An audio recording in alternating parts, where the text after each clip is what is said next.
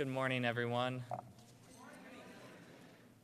Today we're going to be focusing on tricksters and con artists and how to live an ethical life. Not always things you would put together. And in that vein, our opening words comes from Trickster Makes This World, Mischief, Myth, and Art by Lewis Hyde. In America, one likely candidate for the protagonist of a reborn trickster myth is the confidence artist, especially as they appear in literature and film. Most actual confidence artists don't have the range of the imaginary ones and come to sadder ends. Some have even argued that the confidence artist is a covert American hero.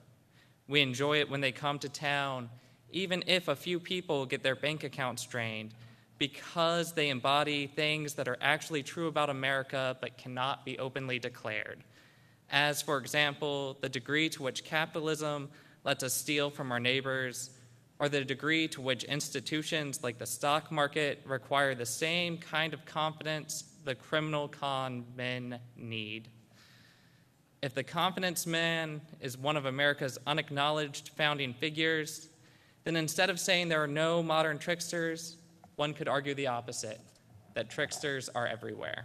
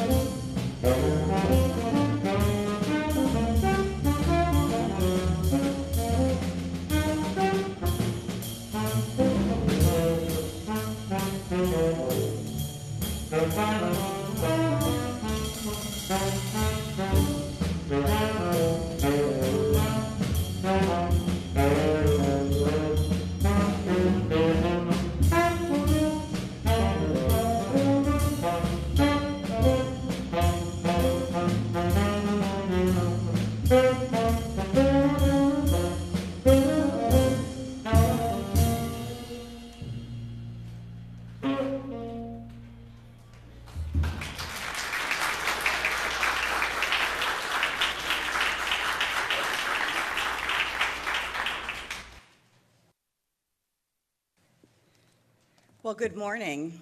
I bet you all didn't realize when you came this morning that you were headed for Sunday jazz brunch. But you're going to be treated to some amazing music this morning. And following platform, there's pizza. And in between, we're going to provide some reflections and some thinking and some experiences together that will also feed your soul. So welcome to Sunday Jazz Brunch at Wes. Good morning, and my name is Karen Schofield Leka, and my preferred pronouns are per and pers, which is shorthand for person. And I'm so glad that you are all here this morning, and we continue our monthly summertime exploration of creative alternatives. I have to say, it's a little perhaps surprising with that theme to see an unusual number of suits up front this morning. We don't usually have that many. Although I have to say, what do we think about this? This is pretty fabulous, huh? Even I got in on the menswear look today. But however you have arrived, we are really all glad that you are here. And visitors and guests, we hope that you got a blue name tag that helps us to know that you are visiting with us. We can greet you more warmly than perhaps you ever anticipated. And it's a chance for us to answer any questions you might have, because we love to talk about this community and why it's so important to us. And we're always happy to hear about what it is that you are seeking that brought you here today. We ask that you consider joining us for coffee and cookies after the service. They'll be in the lobby and the social hall. It's a chance to chat with folks. And also consider sharing with us your email address on the gold sheet that you find in your program. That gives us the ability to send you a once-a-week update about activities that are happening here at Wes and beyond our walls that we do together. And you are most welcome to join in any of those activities. So I want to ask then everyone to please silence any noisy things that might be in your pockets or your bags.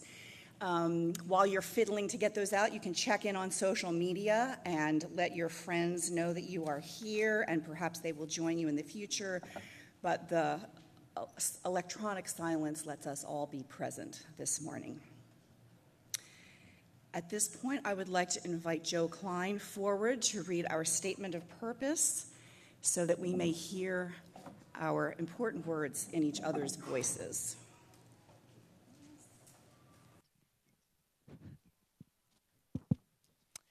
The Washington Ethical Society is a humanistic congregation that affirms the worth of every person. We strive through our relationships to elicit the best in the human spirit.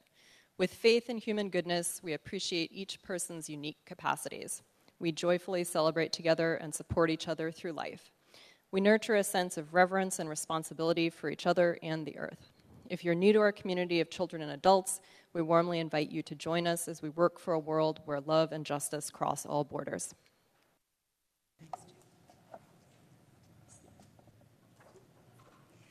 And as Joe lights our community candle, I invite you all to join in the words which will magically appear here on the screen.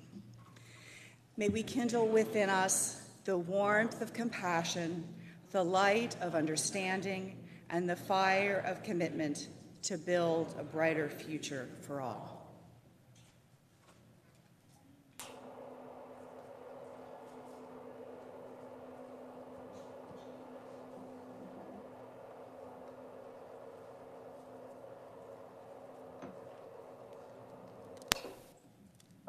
Bear with me one moment. I have to accede to the demands of vision.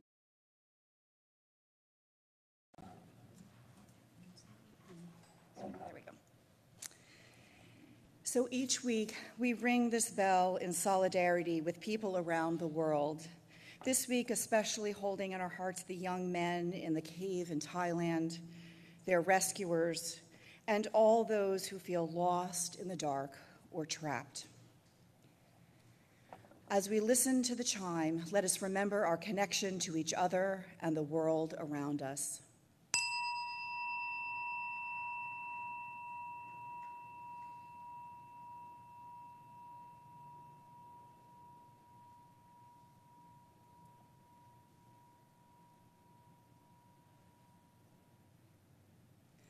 Let us hold in our hearts all that hurts in the world.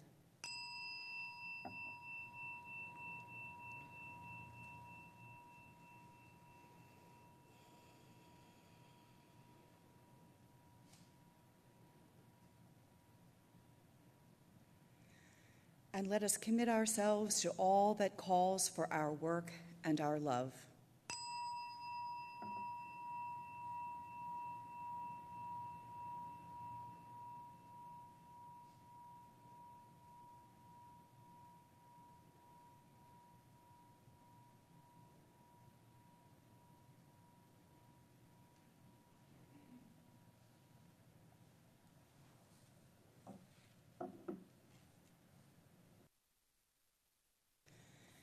I invite you now into a time of deeper meditation. Take a moment to settle in your seat. Wiggle around a bit, stretch until you find just that right place where your body can be at rest. Close your eyes or let your gaze gently soften. Take a deep breath in and let it out.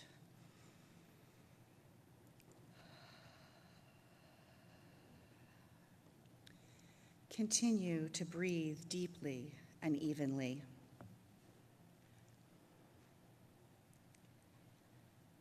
With each breath in, feel the air expand inside of you as it meets that immediate need for air and for life.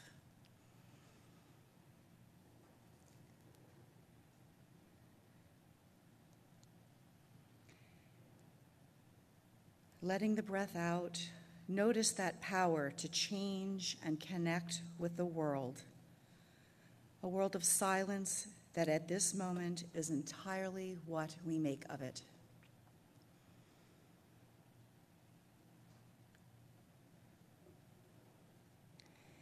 Each breathing cycle is a reminder to look inwards, to check in with ourselves, and to feel our connections to each other and how our actions ripple outward.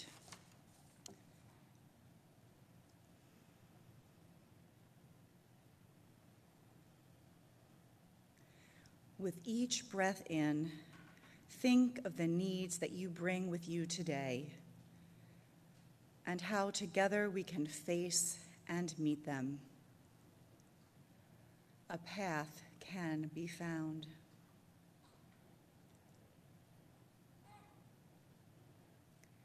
With each breath out, think of how we can help others to meet their needs, find their paths.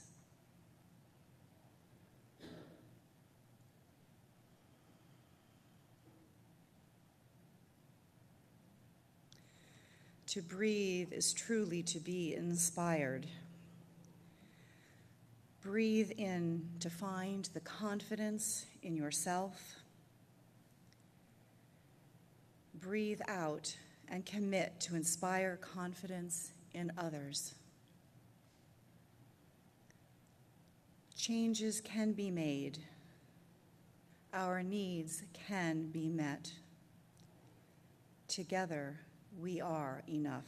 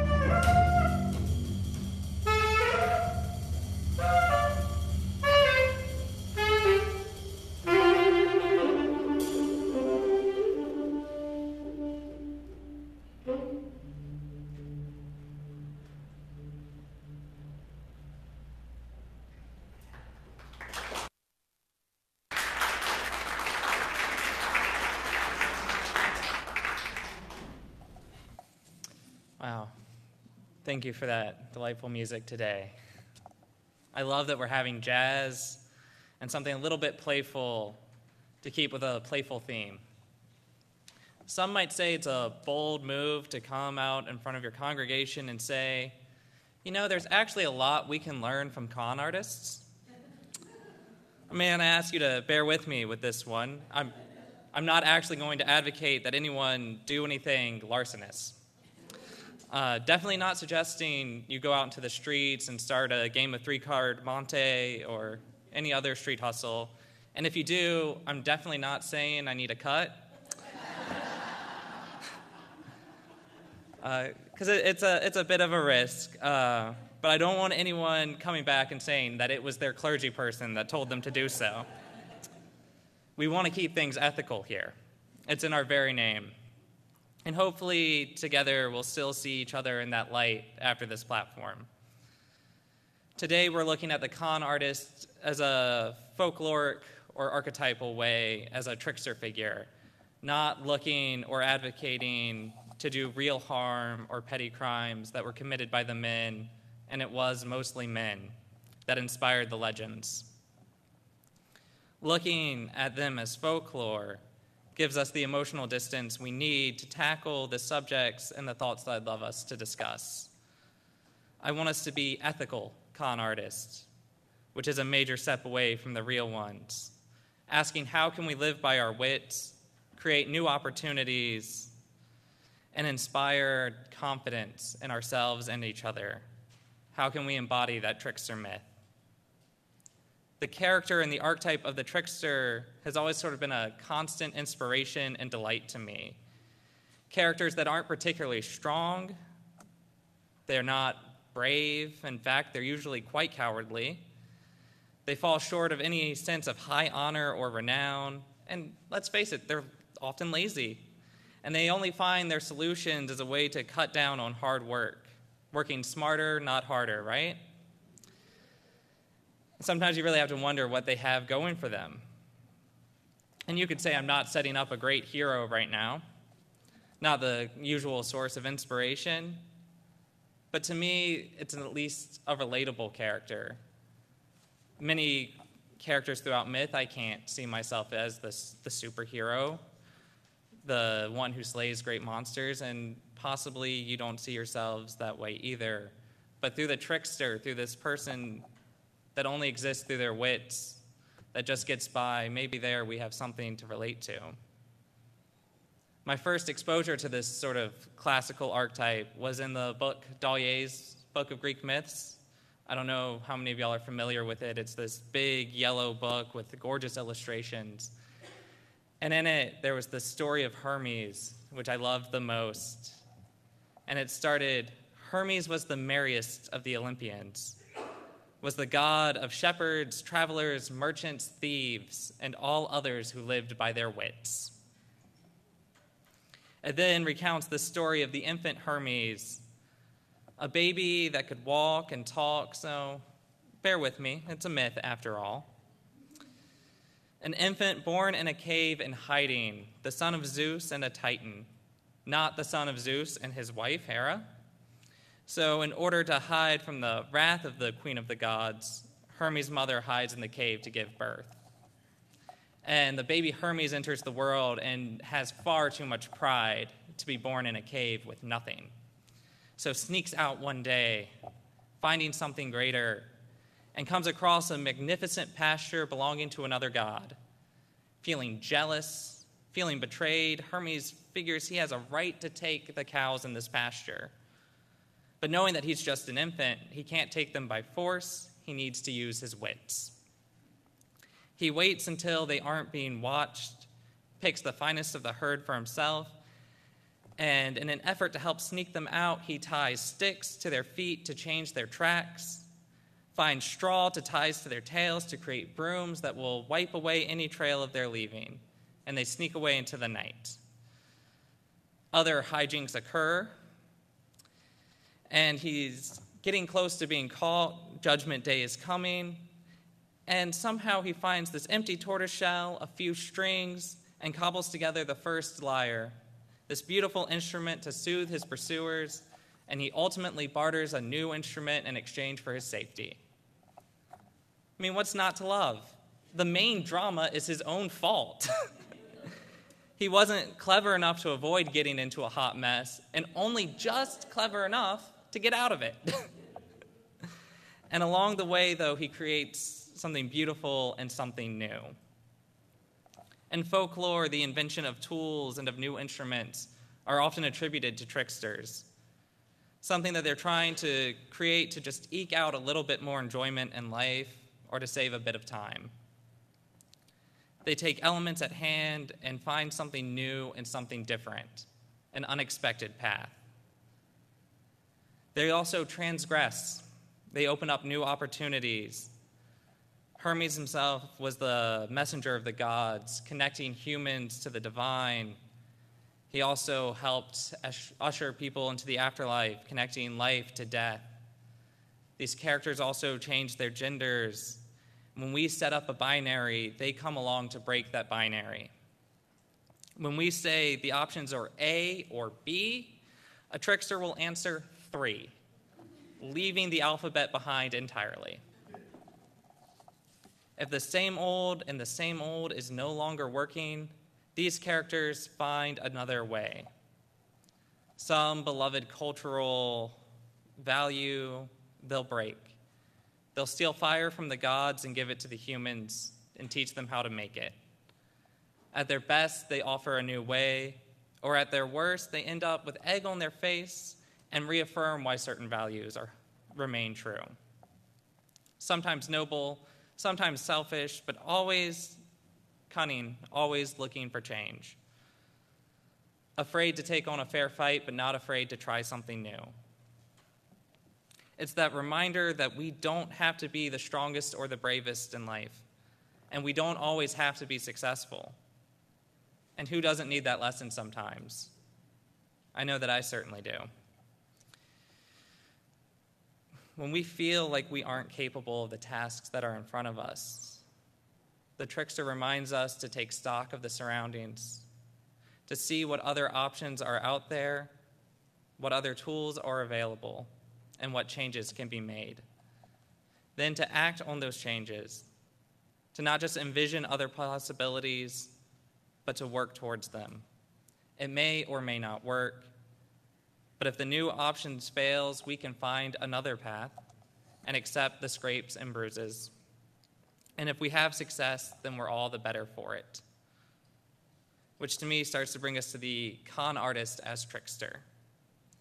I'm drawn here not just because one of my favorite movies growing up was The Sting, that classic Paul Newman and Robert Redford movie about a big con game, these two pull on a mobster to avenge a friend's death. We get some lovable anti-heroes and a villain so evil that it justifies any crime our heroes commit. The con artist is a folklore character that sprung up in response to our so-called American dream, the idea that anyone can get rich and pull themselves up from their bootstraps. I was looking earlier at the Grecian myth of Hermes, but often that just comes off as a history lesson. There's also stories of raven and coyote from indigenous traditions here in America, or Anansi, the spider from African cultures. And these are thought-provoking and powerful stories, but they aren't mine to tell. I don't have the cultural knowledge to put them in place or context, so I won't even attempt to use those figures.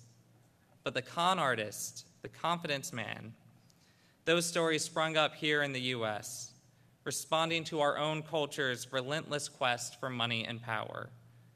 The rogue that goes after the greedy and the corrupt, the figure that can only take advantage of those who seek to rip off others. I have this delightful book written in the 1940s called The Big Con by David Maurer. It's considered one of the keystone studies of con artistry in America. And Maurer built this study off of numerous interviews with the era's best confidence artists, some named, some under only playful pseudonyms like Titanic Thompson, so named because he could sink anyone, and others who wouldn't give their name at all. And this author, though, was clearly very impressed by his subjects. I would say a tad biased. And he writes, though, in the first pages, that although the confidence artist is sometimes classed with professional thieves, he's not really a thief at all because he does no actual stealing. The trusting victim literally thrust a fat bankroll into his hands. It's a point of pride to him that he does not have to steal. He goes on to account that it's often debatable if a crime occurred at all in these confidence games. Dishonesty for sure, but the work of the con artist is to build trust with someone that will hand over money. Confidence first started as a term for these games with one man who would build trust with someone and say, "Do you have the confidence to trust me with your watch for the day?" And people would hand it over, and then he'd just keep it. Was that a crime? It certainly wasn't right. But in these games, in the system, so much of it hinges on the dishonesty of the mark that they've targeted. The money is always meant to cheat some other system to scam someone else in the long run. These games are designed to cheat people that are willing to cheat others.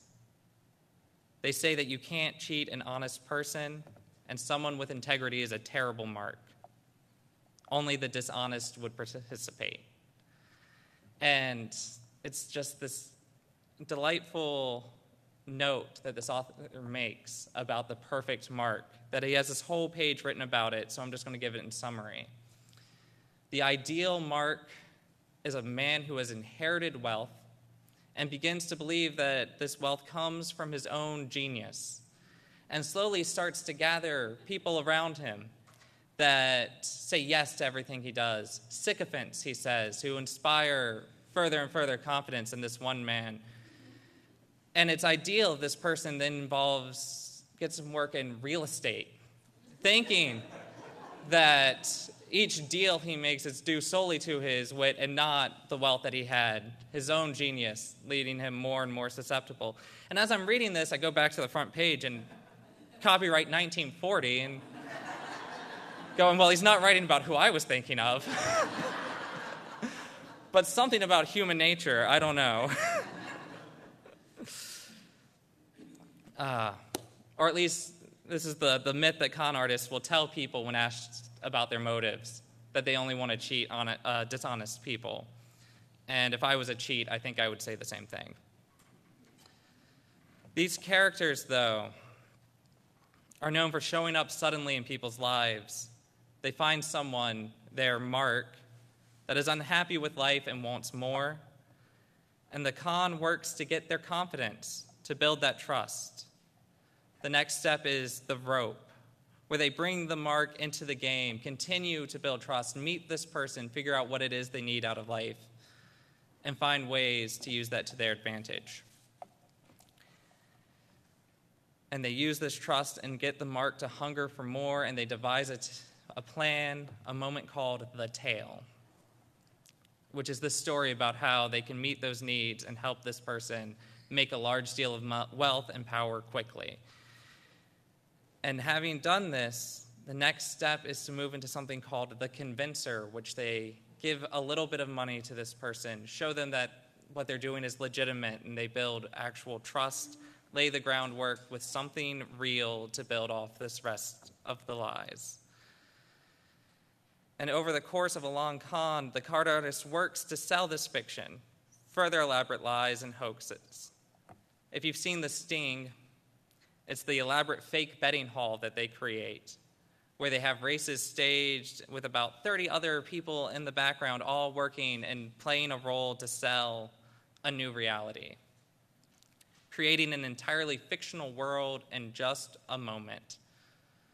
No one could help but believe it was real. And after some more elaborate games, the big con is played, the mark loses, and our anti-hero gets out of town. A trickster playing a game, a bit of mischief, dancing that border between good and bad, creating new worlds and opportunities through nothing but wit. With a few words, a couple of props, the con artist makes the mark believe that anything is possible. and for a moment they exist in that space where anything really is possible. I'm not going to say it's admirable, but it sure is enticing. Don't we all want to find that feeling somewhere? Don't we all struggle to think that anything is actually possible? And why does it take this figure to make us really believe that? This process is really just one long piece of improvised theater. An anti-hero setting up elaborate sets, characters, and then putting it into motion. For those of you familiar with improv, it's the idea of yes and that is very much in play. The idea that whatever is presented, the actor has to say yes to. Whatever circumstances arise, whatever new information is presented, the characters say yes. They affirm it. An improv game crumbles the moment someone says no. The audience starts to become confused and wonders what's going on, and the willing suspension of disbelief is broken. The long con has that similar feel. The mark must believe everything, must come to say yes to the world that is presented. New characters, new sets, all of it, and all of it open to change at any moment. Anytime the mark adds something new or circumstances change, everyone involved says yes. And because the con artist has to respond in a way that makes the person feel heard. But with the change too, that's the and part. Building and adapting throughout the process. If the mark has doubts, they improvise to address those doubts. Someone is on the hook and they have to do anything to keep them there and keep their belief, to keep their confidence up. The con is not going to let this person go till it's payday. And in these folklore and these tales, our anti-hero is often redeemed just because of the mark's own greed. Someone dishonest gets cheated, and we get a rogue that we can root for, someone akin to a Robin Hood figure. But the reality is different because they're not a Robin Hood. They can steal from the rich, but no one's saying these people are giving anything back to the poor.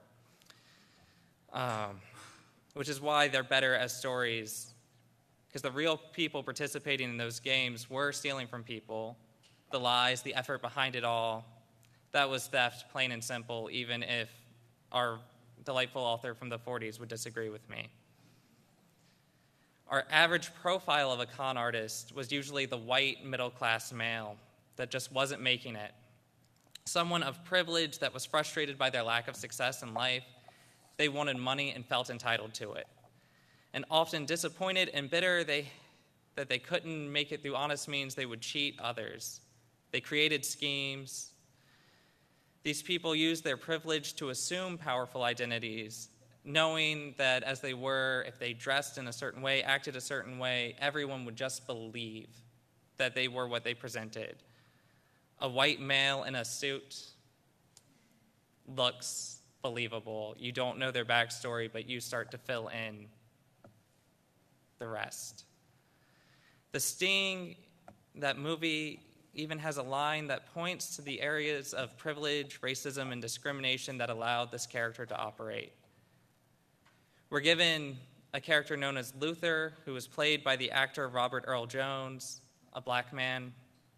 And in response to if he ever played a big con, he challenges the viewer with this simple line, much to the effect of, "What rich boy would trust me long enough to be conned?"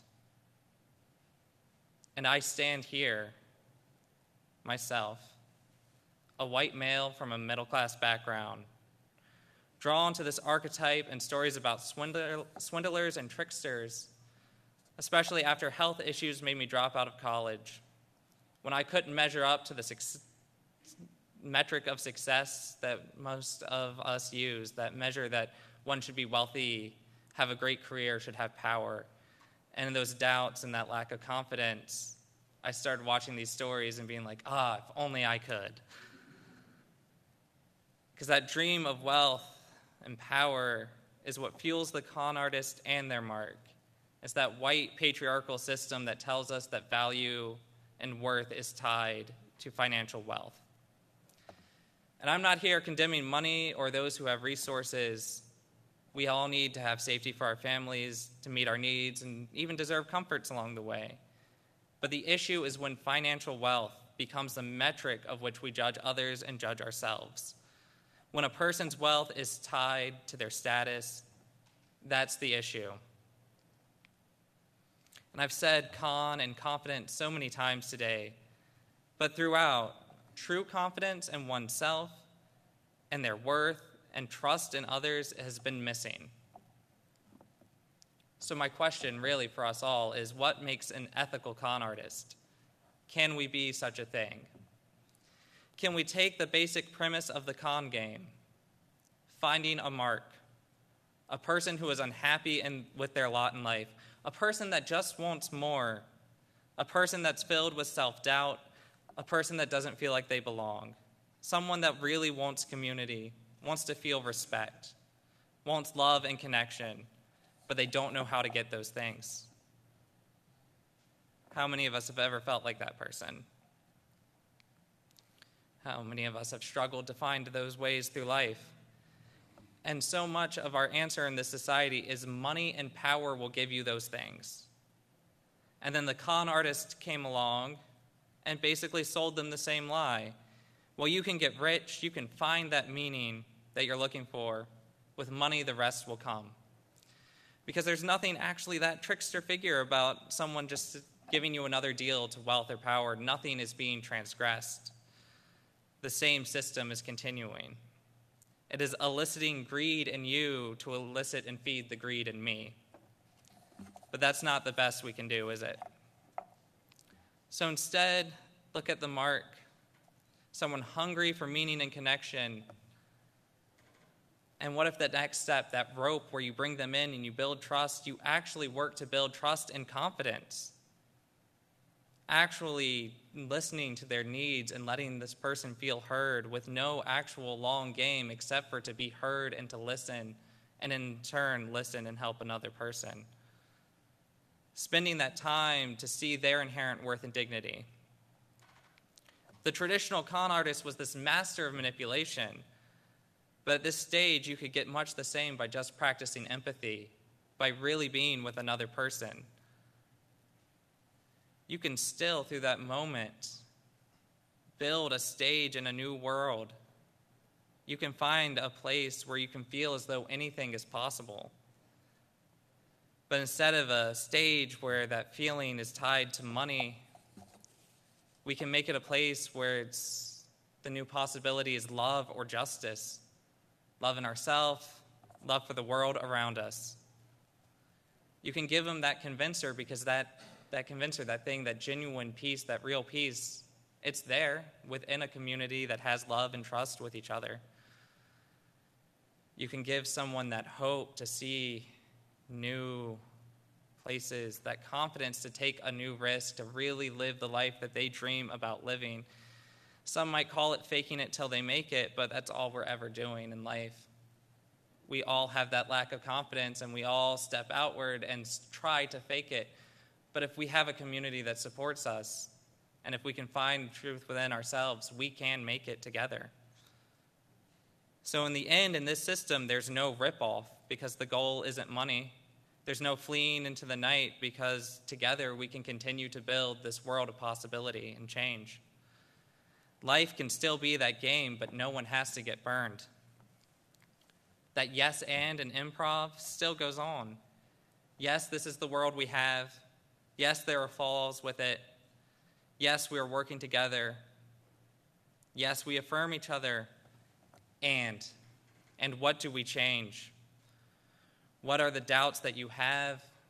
How can we help it? And what can we do together? And now I'm feeling like I've gotten dangerously close to saying that religious community is just a long con. Because isn't that what we're doing here together? Building this community of people, building confidence in each other and in the world, and opening up new possibilities. Don't tell Amanda that I said all we're doing here is a con game, please. But we do see that hurt in each other's in the world around us, and we extend our hearts with compassion. and that's what makes it an ethical con game, at least.